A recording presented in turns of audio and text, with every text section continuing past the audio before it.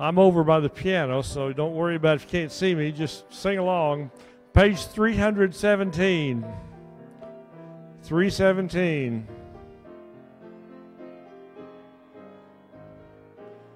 And let's stand as we sing. Jesus, Jesus, Jesus.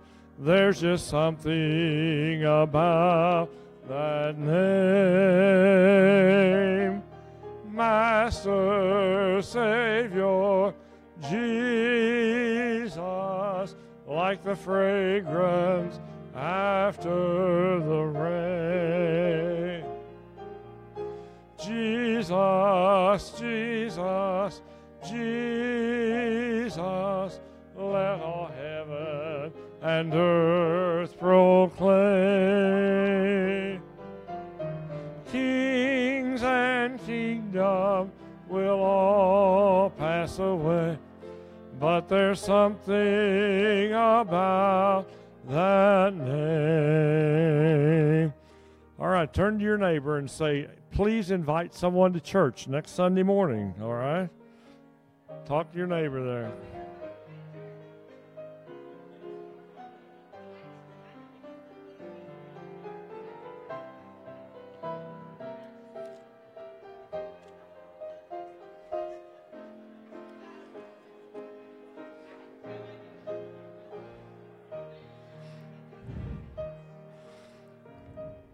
All right, you can be seated.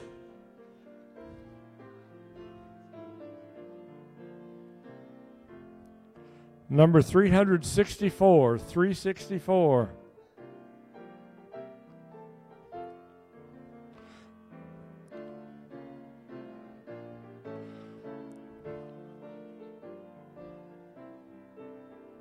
Let's sing it together. There's a call comes ringing o'er the restless.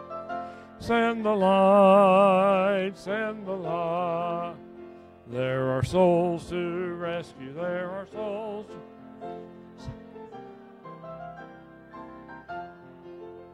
Send the light, the blessed gospel light. Let it shine from shore to shore. Send the light, the blessed gospel.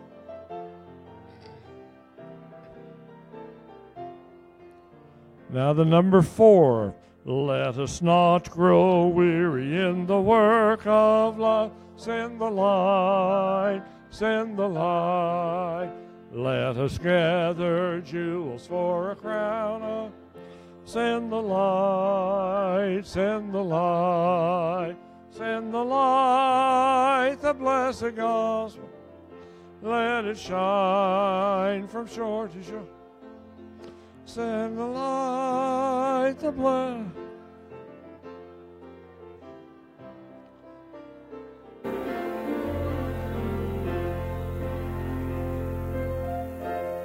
Page 245, 245.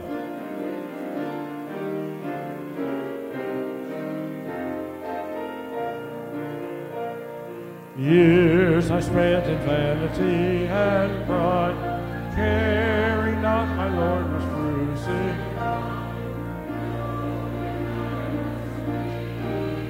On Calvary, mercy there was great and grace was pardon there was multiplied.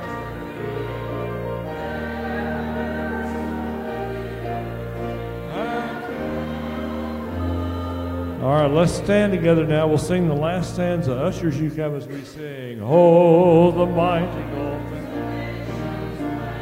Oh, the grace that brought it down to man. Oh, the mighty gulf that God did split at Calvary. Mercy there was great and grace was.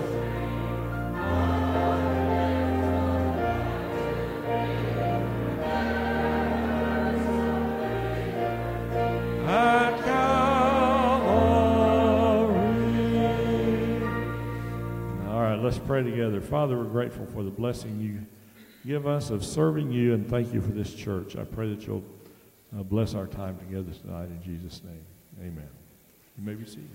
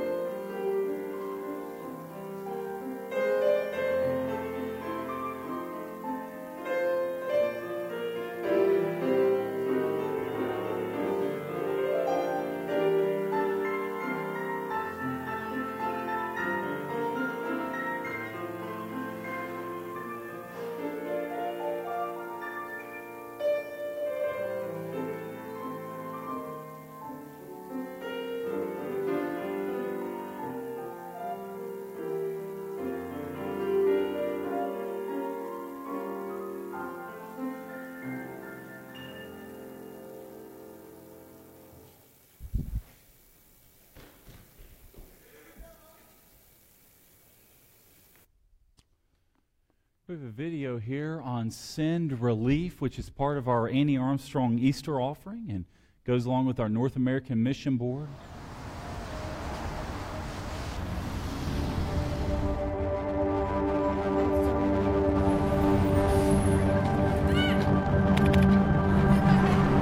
This is what you do. You live your life. You pay your bills. You play ball with the kids. You put food on the table. You tackle the world's problems. But as you do what you do, maybe you miss things. Maybe you see things. Maybe you try to keep up. And maybe the more you know, the more you want to know what it is you're really meant to do. That is why we exist. We are Send Relief. We inform, we train, we connect you to needs in your community so that you can tackle the world's problems, so that you can respond to big issues in personal ways, and so that you can build relationships that lead to gospel conversations.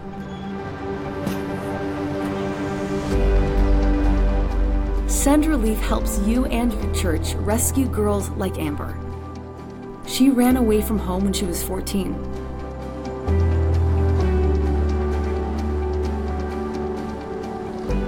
Send Relief helps introduce you and your church to refugees like Amir. He came here with nothing except the clothes on his back. Send Relief partners your church with ministries that help moms like Julie. She lost her job and now doesn't have any money for groceries. Send Relief helps you and your church find families for children like Emma. She was placed in foster care when she was 7. And Send Relief helps you and your church rebuild homes for people like Alice. A hurricane took most everything she owned.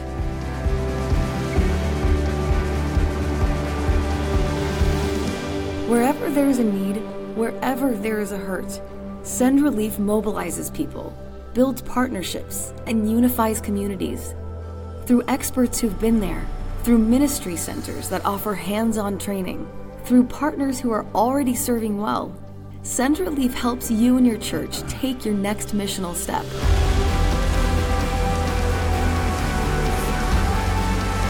The world out there needs what you have. That's why outside the 4 walls of your church is where you're at your best. Because as the church, this is what you do. You care. You love. You provide. You shelter. You rebuild the broken places. And as you do, you meet needs.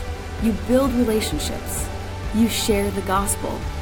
That is the hope of Jesus Christ. That is Send Relief.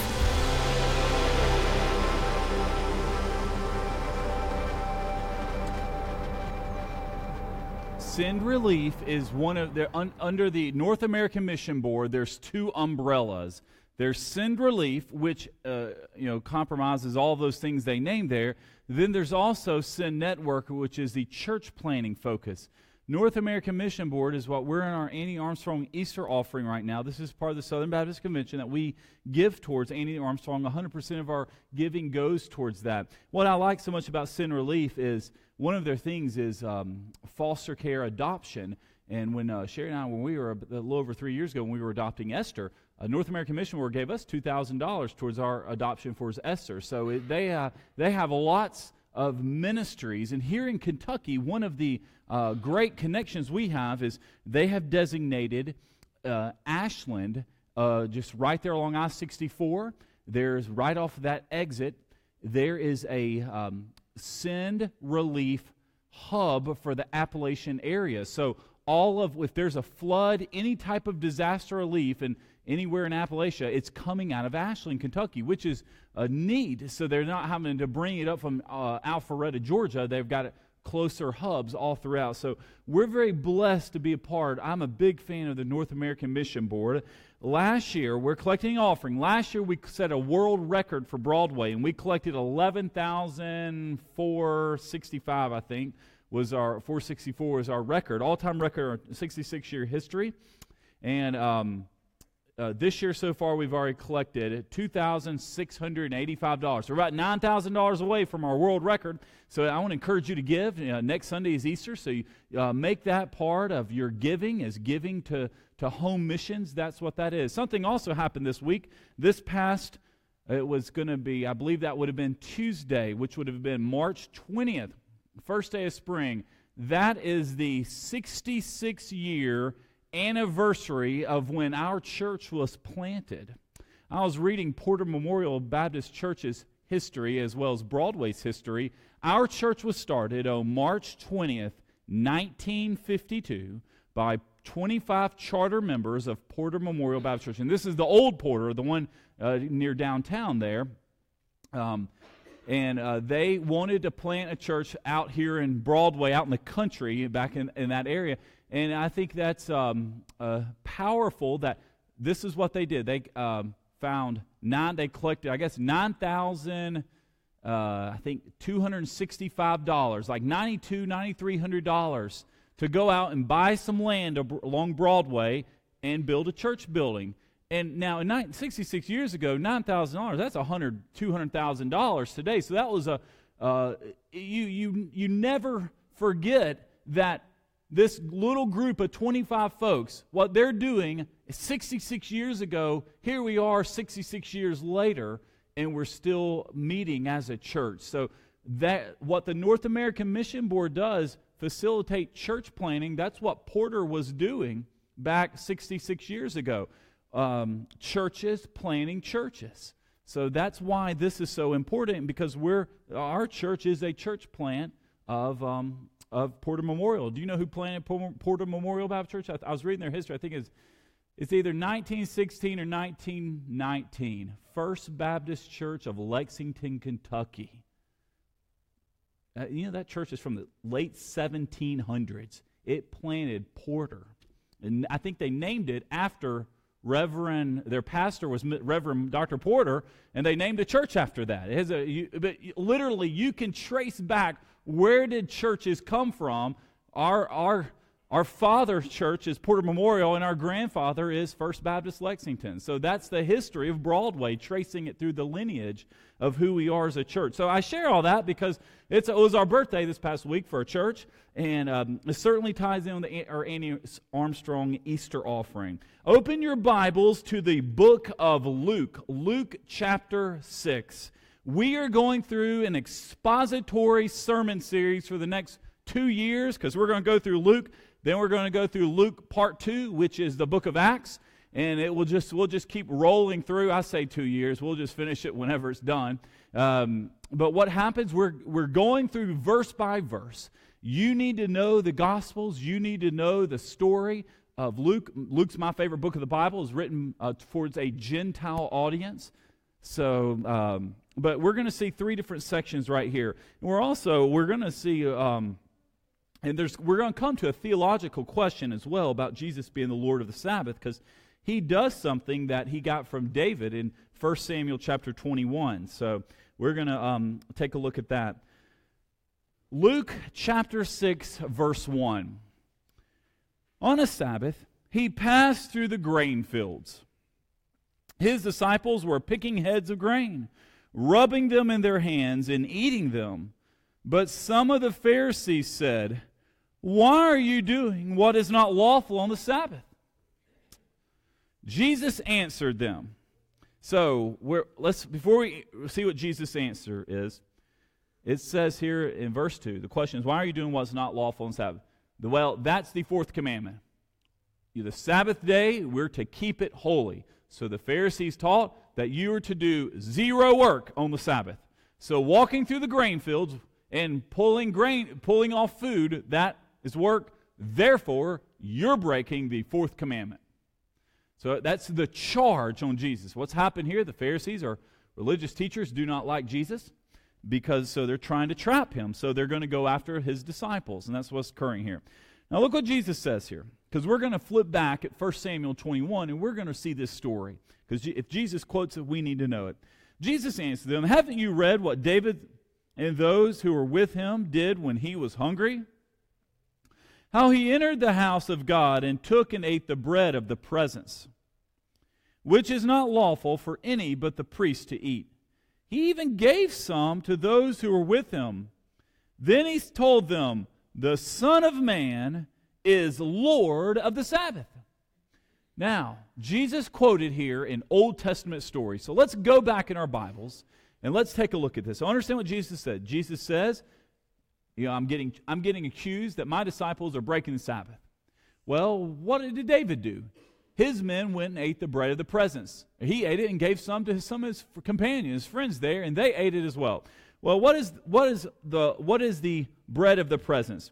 You don't have to turn there. I'm going to read Leviticus 24, because here's what he's talking about. Leviticus chapter 24, the bread of the presence is the bread inside the temple there, inside the holy place, and only the priests are supposed to eat it.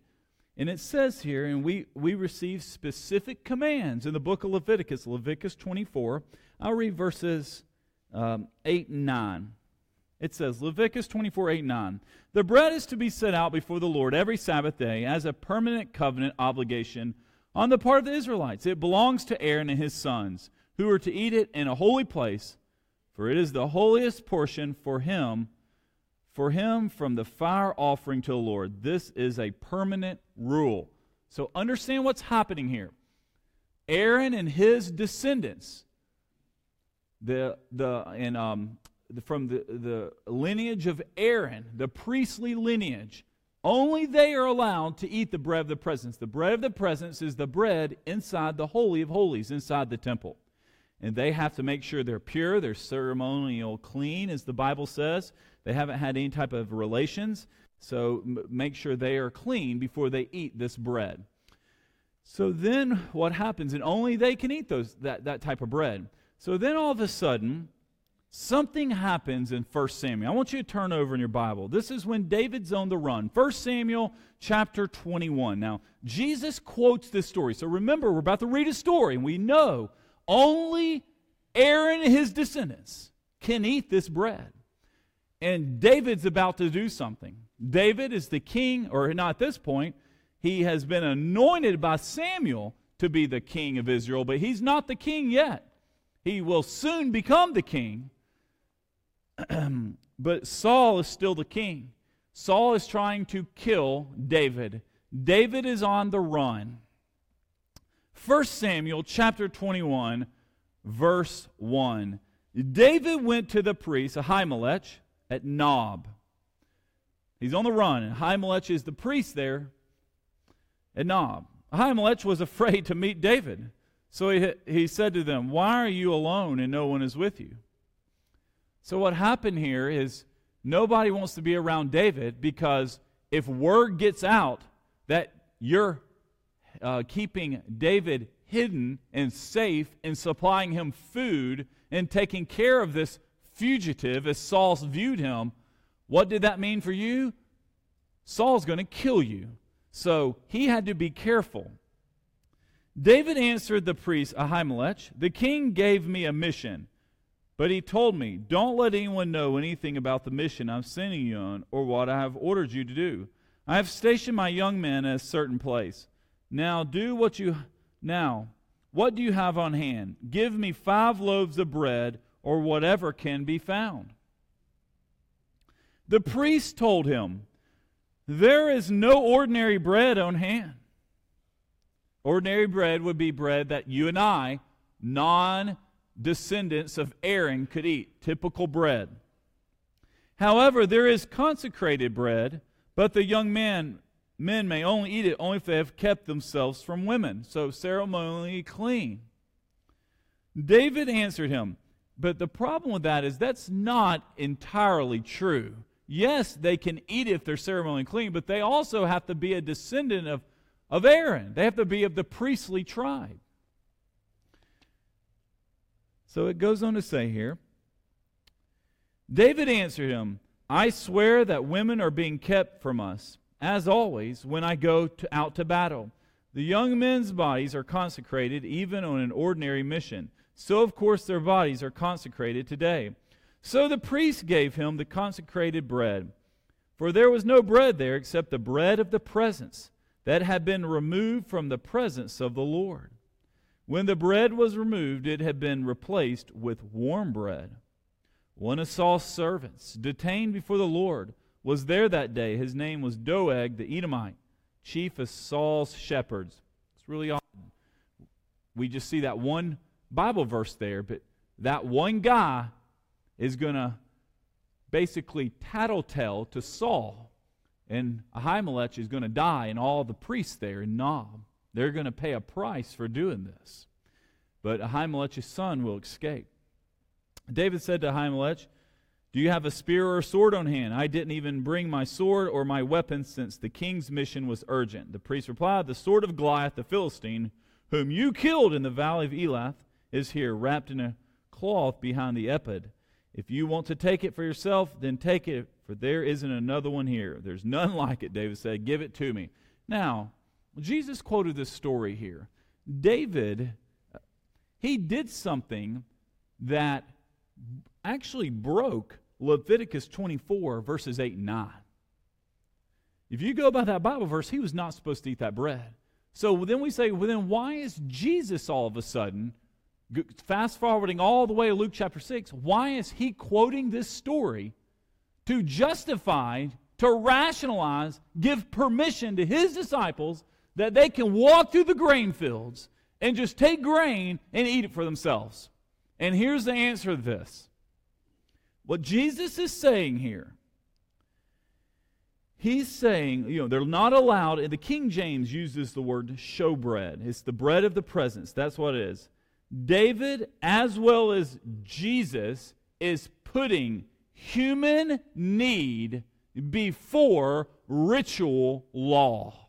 That's the principle Jesus is saying. Are we going to allow people to starve to death because the only bread we have is the showbread or the bread of the presence? That's what Jesus was saying. He's saying, what do you do? Do you do evil or do you do good on the Sabbath? Do we let people just starve to death? Say, well, you can't eat till sundown because it's the Sabbath. You're going to have to wait a few more hours. And that's what David was saying here. He says, I'm on the run. I'm being sought to be killed. I'm starving. I need something to eat. Now, Ahimelech, he paid a price for this. He was killed. And the other priests there at Nob. Saul found out that one guy, Doeg, there. He went and tattletaled and reported this to Saul. And next chapter, they lose their life.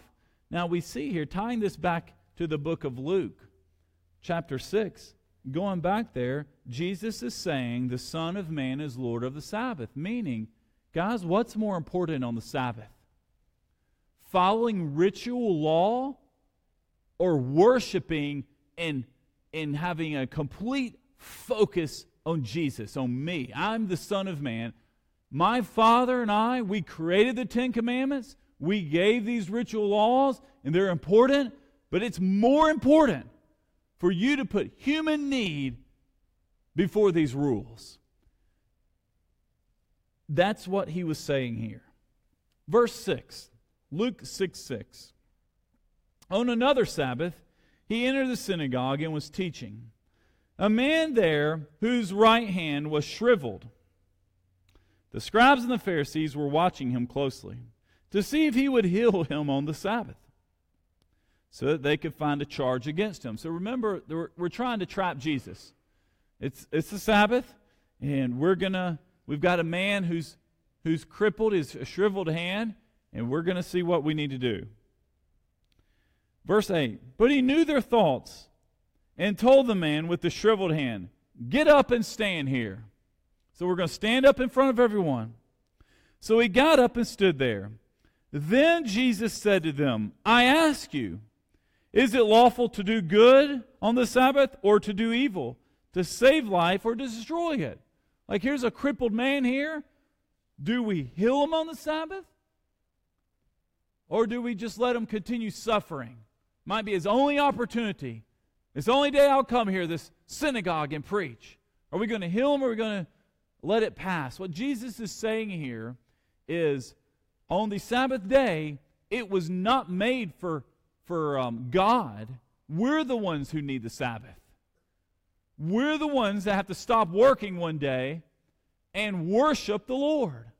Jesus didn't need a Sabbath. He's God. The reason why we have a Sabbath is because on the seventh day of creation, God rested. He didn't rest because he was tired. He rested because he's showing a pattern that there needs to be one day of the week that you give everything to the Lord. You come to Sunday school, you come to morning worship and evening worship. It's a time that you're saying, I'm giving this day to God. That's the principle he's saying here. So on the Sabbath day, even if you heal someone or even if you eat the bread of the presence, that's more important than allowing someone to continue and suffer and possibly even die if they don't have any food. They're dying literally of starvation. So verse 10, so that's the question he's asking here. Verse 10, it says, after looking around at them all, he told them, stretch out your hand. He did, and his hand was restored. They, however, were filled with rage and started discussing with one another what they might do to Jesus. And the reason why they're filled with rage, even though they didn't say anything publicly, Jesus is reading their thoughts. And he's realizing, they're realizing, that the religious leaders realizing, this guy is smarter than we are. He's one-upped us again. He knows the Bible better than we do. So what our principle that we see here is that the Sabbath in the Bible begins sundown on Friday, and it ends at sundown on Saturday evening. Saturday is the Jewish Sabbath. That has never changed in the Bible. Never do we see the word Sabbath used in place of Sunday. Sunday is referred to as the Lord's Day. That is the day that the Christians began meeting in the early church. You say, preacher, why do they do that? Because on Easter morning, the first day of the week, the tomb was empty. That's what we're going to celebrate next week, next Sunday. Our worship day changed from the Sabbath, Saturday, to Sunday, the Lord's Day, because of the empty tomb. I'm sharing all this because we need to understand that we are still expected one day a week on the Lord's Day. Our Sunday is for the Lord. You're not to work. It's a day for Jesus. It's a day of rest. It's a day that you set things aside and say, God, this is your day. You guard your Sunday. It shouldn't be a day to play baseball. It shouldn't be a day to travel. And if you are traveling, you should still go to church somewhere. It's still part of your week. You're never off. Just because you're out of town doesn't mean you get permission not to go to church.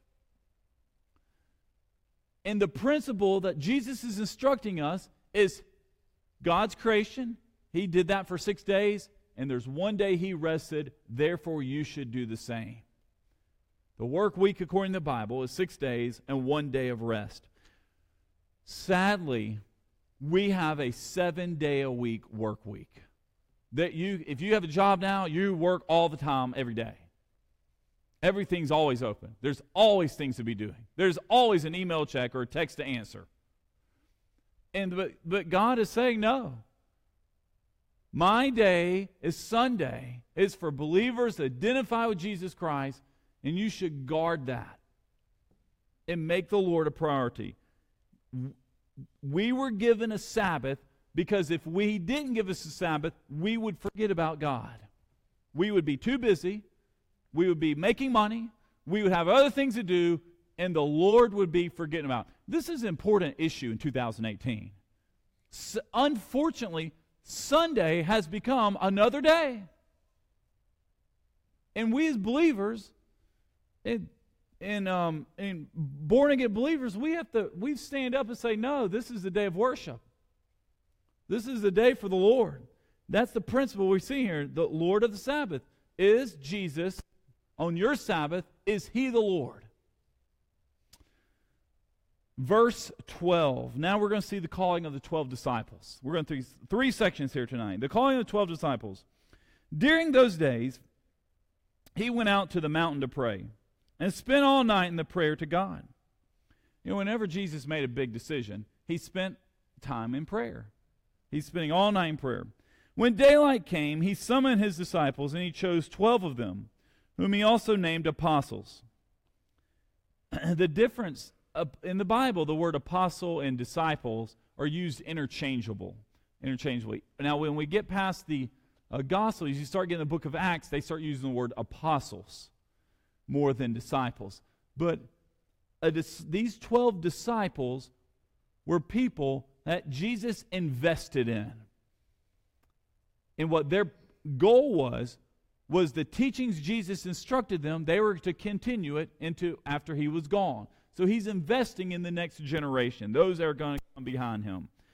So it says here, verse 14, Simon, who's also called Peter, Andrew his brother, James and John, Philip and Bartholomew, Matthew and Thomas, James son of Alphaeus, and Simon called the Zealot, Judas the son of James, and Judas Iscariot, who became a traitor.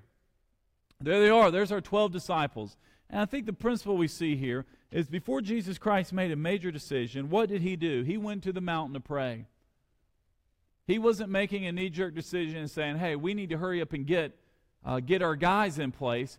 No, He's saying, I'm going to spend time all night long. I'm going to give my time, this decision, to the Lord. And the principle I think we see here, what Jesus is trying to teach us, is before we make a major decision, before you do something, if God's placed something in your heart, or He's given you a passion for something, have you said, okay, God, I know I want you to do this, but before I do it, I want to spend time with you to confirm. All major decisions should be spent in time of prayer. Decision time meant prayer time. That's the biblical principle we see here. One of the challenges with prayer today is a lot of times we just don't do it. We don't make the time to spend time in prayer. And Jesus is saying, before I do something, in those days He went to the mountain to pray. Verse 17. Now this is beginning a shift right here. Because what's about to happen is we know in the book of Matthew, in Matthew 5-7, we have something called the Sermon on the Mount. We're about to see here what we call Luke's account of the Sermon on the Mount is called the Sermon on the Plain. Now, there's some differences here. The difference here is in verse 12. What we just read says, during those days He went out to the mountain to pray. So He's here on a mountain. And then in verse 17 it says, after coming down with them. So understand, we were up on a mountain in verse 12. And He came down to the plain. That is why it's called the Sermon on the Plain. This is the prelude we're going to see leading up into it, what we're about to see. Next Sunday night, Easter, we don't have evening worship service because it's Easter. But in 2 weeks from tonight, we will resume and we'll go through the Sermon on the Plain. We'll see the teachings there. But I want to draw a couple of contrasts with that, because this is what Bible scholars, Bible theologians sit around and debate. Are they the same? Is the same sermon but recorded in different places in the Bible? And the people who do believe that, and the reason why they think that, is because it occurs, if you notice, starting in chapter 7, the Roman centurion's faith. So, and then also in Matthew chapter 8, right when both these sermons end, we go into the Roman centurion's faith that was able to heal their servant there. But what's different about them, that's one of the similarities. What's different about these two sermons here is that Luke, when he records the Sermon on the Plain, he does not give Jesus' interpretation of the law. What I mean by that, if you remember the Sermon on the Mount, Matthew chapter 5 through 7, he says, "You've heard it said, do not commit adultery, but I say, do not even look at someone lustfully." You shouldn't even be lusting after someone. If you do, if you are struggling with that, you need to gouge your eye out or take your hand off. We don't see that on the Sermon on the Plain. So that's one of the differences between the two. So here's leading up to the Sermon on the Plain. Verse 17. After coming down the mountain, we're down on the plain with them, he stood on a level place with a large crowd of his disciples and a great number of people from all Judea and Jerusalem and from the seacoast of Tyre and Sidon. They came to hear him and to be healed of their diseases. And those tormented by unclean spirits were made well. That's demonic. Someone who with a demonic spirit comes to Jesus, an unclean spirit, and Jesus heals them. Jesus' ministry, what he's teaching here, he's showing, I'm doing healing. I'm setting up for a healing ministry. And it says in verse 19, the whole crowd was trying to touch him because power was coming out from him and healing them all. What do we see here? Jesus' ministry, what he did before he even goes into the sermon, he healed every single person. He had a ministry of healing. Now I say, how do we do this today? How do we practice this? James chapter 5 tells us when someone is sick, what do? We should bring their need before the elders of the church and the church leaders and allow them to pray, and the prayer offered in faith will make them well. Jesus heals people today. It's not the same, obviously, as we walk up and touch him like it was 2,000 years ago, but the Lord answers prayer. If you know of a physical need or somebody who's hurting, it is your responsibility and obligation to bring those to the Lord and expect him to answer. And the crowd is it says literally, he heals all.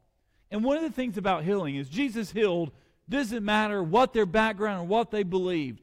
Every single person who was hurting received a healing from Jesus. Never once was he not able to heal someone. It didn't mean they were saved just because they received a healing. Even a lost soul could receive a healing from Jesus. They were to come to Jesus, and he heals them, and then and ideally they were to become, hopefully, followers and believers of him. Now what we see here is Jesus' ministry. It was a human need ministry. Every one of these. The Lord of the Sabbath, the people are hungry. They're in the grain fields. What do? Jesus gives them permission. Hey, if David did it, well, then you can do it too. If he did it at Nob and Ahimelech allowed them to eat the bread of presence, you can do that too. He heals someone here on the Sabbath who has a shriveled hand. Before he invests in these 12 disciples, he prays for these men. He even knew Judas was going to be a traitor. And then we see here, leading up to the Sermon on the Plain, we see Jesus' ministry. He goes out and he's healing all, the Bible says. What does this mean for us? Here at Broadway Baptist, in our life as believers, there's needs all around us, all over the place. And it's easy to just be overwhelmed by the needs. But Jesus Christ expects you and I, we obviously can't meet all the needs, but we can meet some. We have a responsibility to meet physical and human need. We can't give it to government. We can't just rely upon schools to do it. It falls to us, the church.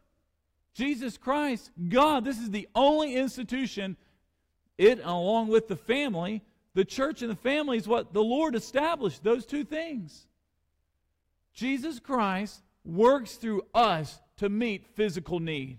And how do you do it? If physical need, it starts with prayer. Jesus touched them. Obviously, we can't just touch and heal like that. But you can touch them and pray over them and trust the Lord to heal them. And I think Lord's speaking, asking us tonight, God, am I helping when I see physical human need? Do I write it off, or do I take initiative?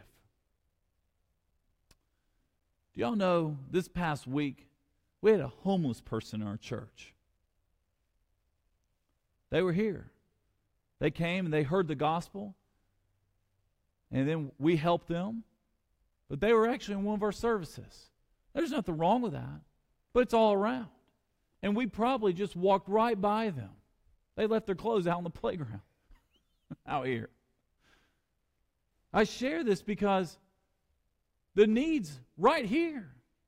Jesus Christ puts people and brings people in our life that our responsibility, the best thing we can give them is the Lord. We share Scripture with them. The strength of our church is that we are built on the Bible. You come to Broadway, you're hearing God's Word preached and taught. And it goes out, it says He was healing all of them. Church, are you taking the initiative? Are you involved in meeting all of those needs? God, I pray for us tonight. I pray that we will see the needs all around us. Lord, you let your men eat the grain fields. Lord, you healed on the Sabbath. You prayed over the people you were about to choose. Before you had the Sermon on the Plain, you went around just healing all people. You drove out demons. You healed the sick. You fed the hungry. Lord, it's a ministry of gospel advanced. Lord, I pray that we as a church, we will be a biblical church built on a Bible, but we will also meet human need. Human need, Lord, it came, in your case, before ritual law. And we need to do that. We don't ever sacrifice the Bible. We meet human need with the Scriptures.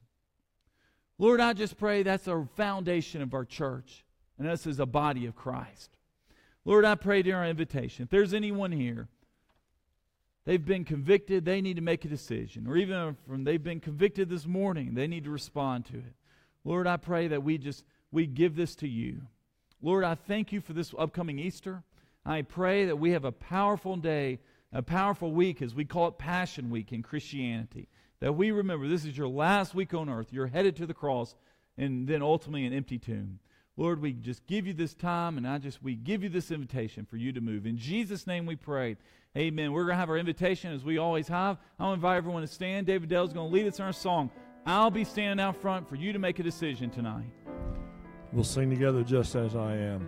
Just as I am without one, but that thy blood was shed for me, and that thou bidst me come to thee, O Lamb of God, come, I come, just as I am, waiting not to rid my soul of one dark blot, to thee whose blood cleanse each spot, O Lamb of God, I come, I come. just as I am, though tossed about with many a conflict, many a doubt, fightings within, fears without, O Lamb of God, I come, I come. Just as I am, poor, wretched, blind, sight, riches, healing of the mind, yea, all I need thee to find, O Lamb of God, I come, I come.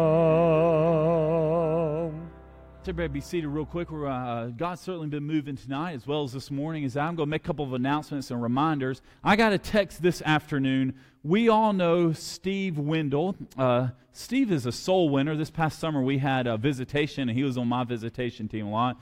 About a week and a half ago, I had the opportunity to go down to Nicholasville, and I got to drive through downtown Nicholasville by the courthouse, first time to do that, and visit his mother, Miss Joyce. So she has been under hospice care recently, and just sadly has been going downhill, and she's in Miss Cheryl Biddle's Sunday school class. He texted me this afternoon, and his mother passed away last night.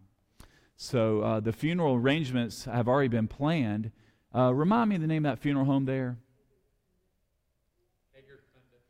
Hager Cundiff. It's going to be, Brother Hurd, did you know this? Yes, she passed away last night. The visitation is Tuesday night from 5 to 8, and I believe the service is at 11:30 on Wednesday. So that's her memorial. It's going to be there at the funeral home. So I wanted to give an update on that. I just found that out with that. Also, just remind you, next Sunday is Easter. So we do not have evening worship. So there's no handbell choir, no team kids. So opportunity on Easter for you to spend time with your family. But this week is a prime week for you to invite your friends and neighbors, unchurched folks. People will come to church. We have little invite cards there in the back that just invites folks to Easter. It's a great way for them to hear the gospel. So I just want to remind folks about that. Laura Lee, you want to come stand up here with me, you and William and Brother Hurd? I want to introduce, we have an exciting decision this evening here. This is Miss Laura Lee Findler, but it starts with a P. So hey, I have a tough last name too. It's Osmond, so we're used to having it mispronounced. This is Miss Laura Lee Findler. So I know she is coming here, and actually this is her son William. William is 5, and he goes to preschool at Broadway Baptist Church. So they go to our church here. He goes to school here throughout the week. But Miss Laura Lee has moved here recently from, it's called Cross Point Baptist Church in Huntington Beach, California. All right, who here's been to Huntington Beach, California? 1, 2, 5. Oh, Benjamin's been there. So, and David's been there. So, now Huntington Beach, I'm not familiar. Is that near Los Angeles? It is halfway between San Diego and LA. Okay, so it's in Southern California. It's like where the Beach Boys started. The Beach Boys, I've heard of them. So it's where the Beach Boys started. So she was a member of a Southern Baptist church there in Huntington Beach and is coming this evening to transfer her membership here to Broadway. So we're excited for Laura Lee, and we're excited for William being in our preschool program here at our church. So if you are excited for her decision, will you join me in saying amen? Amen. That is... What we do anytime we have decisions, we'll have a receiving line. You'll come by and shake her hand and welcome her part of our Broadway family. So I invite everybody to stand up. And David has a closing song for us. Let's sing the family of God. Congratulations, Laura Lee. Hey, before you I'm leave, so glad I'm a part So of the family of God. I've been washed in the fountain, cleansed by His blood. Joint heirs with Jesus as we travel this life. for I'm part of the family of God.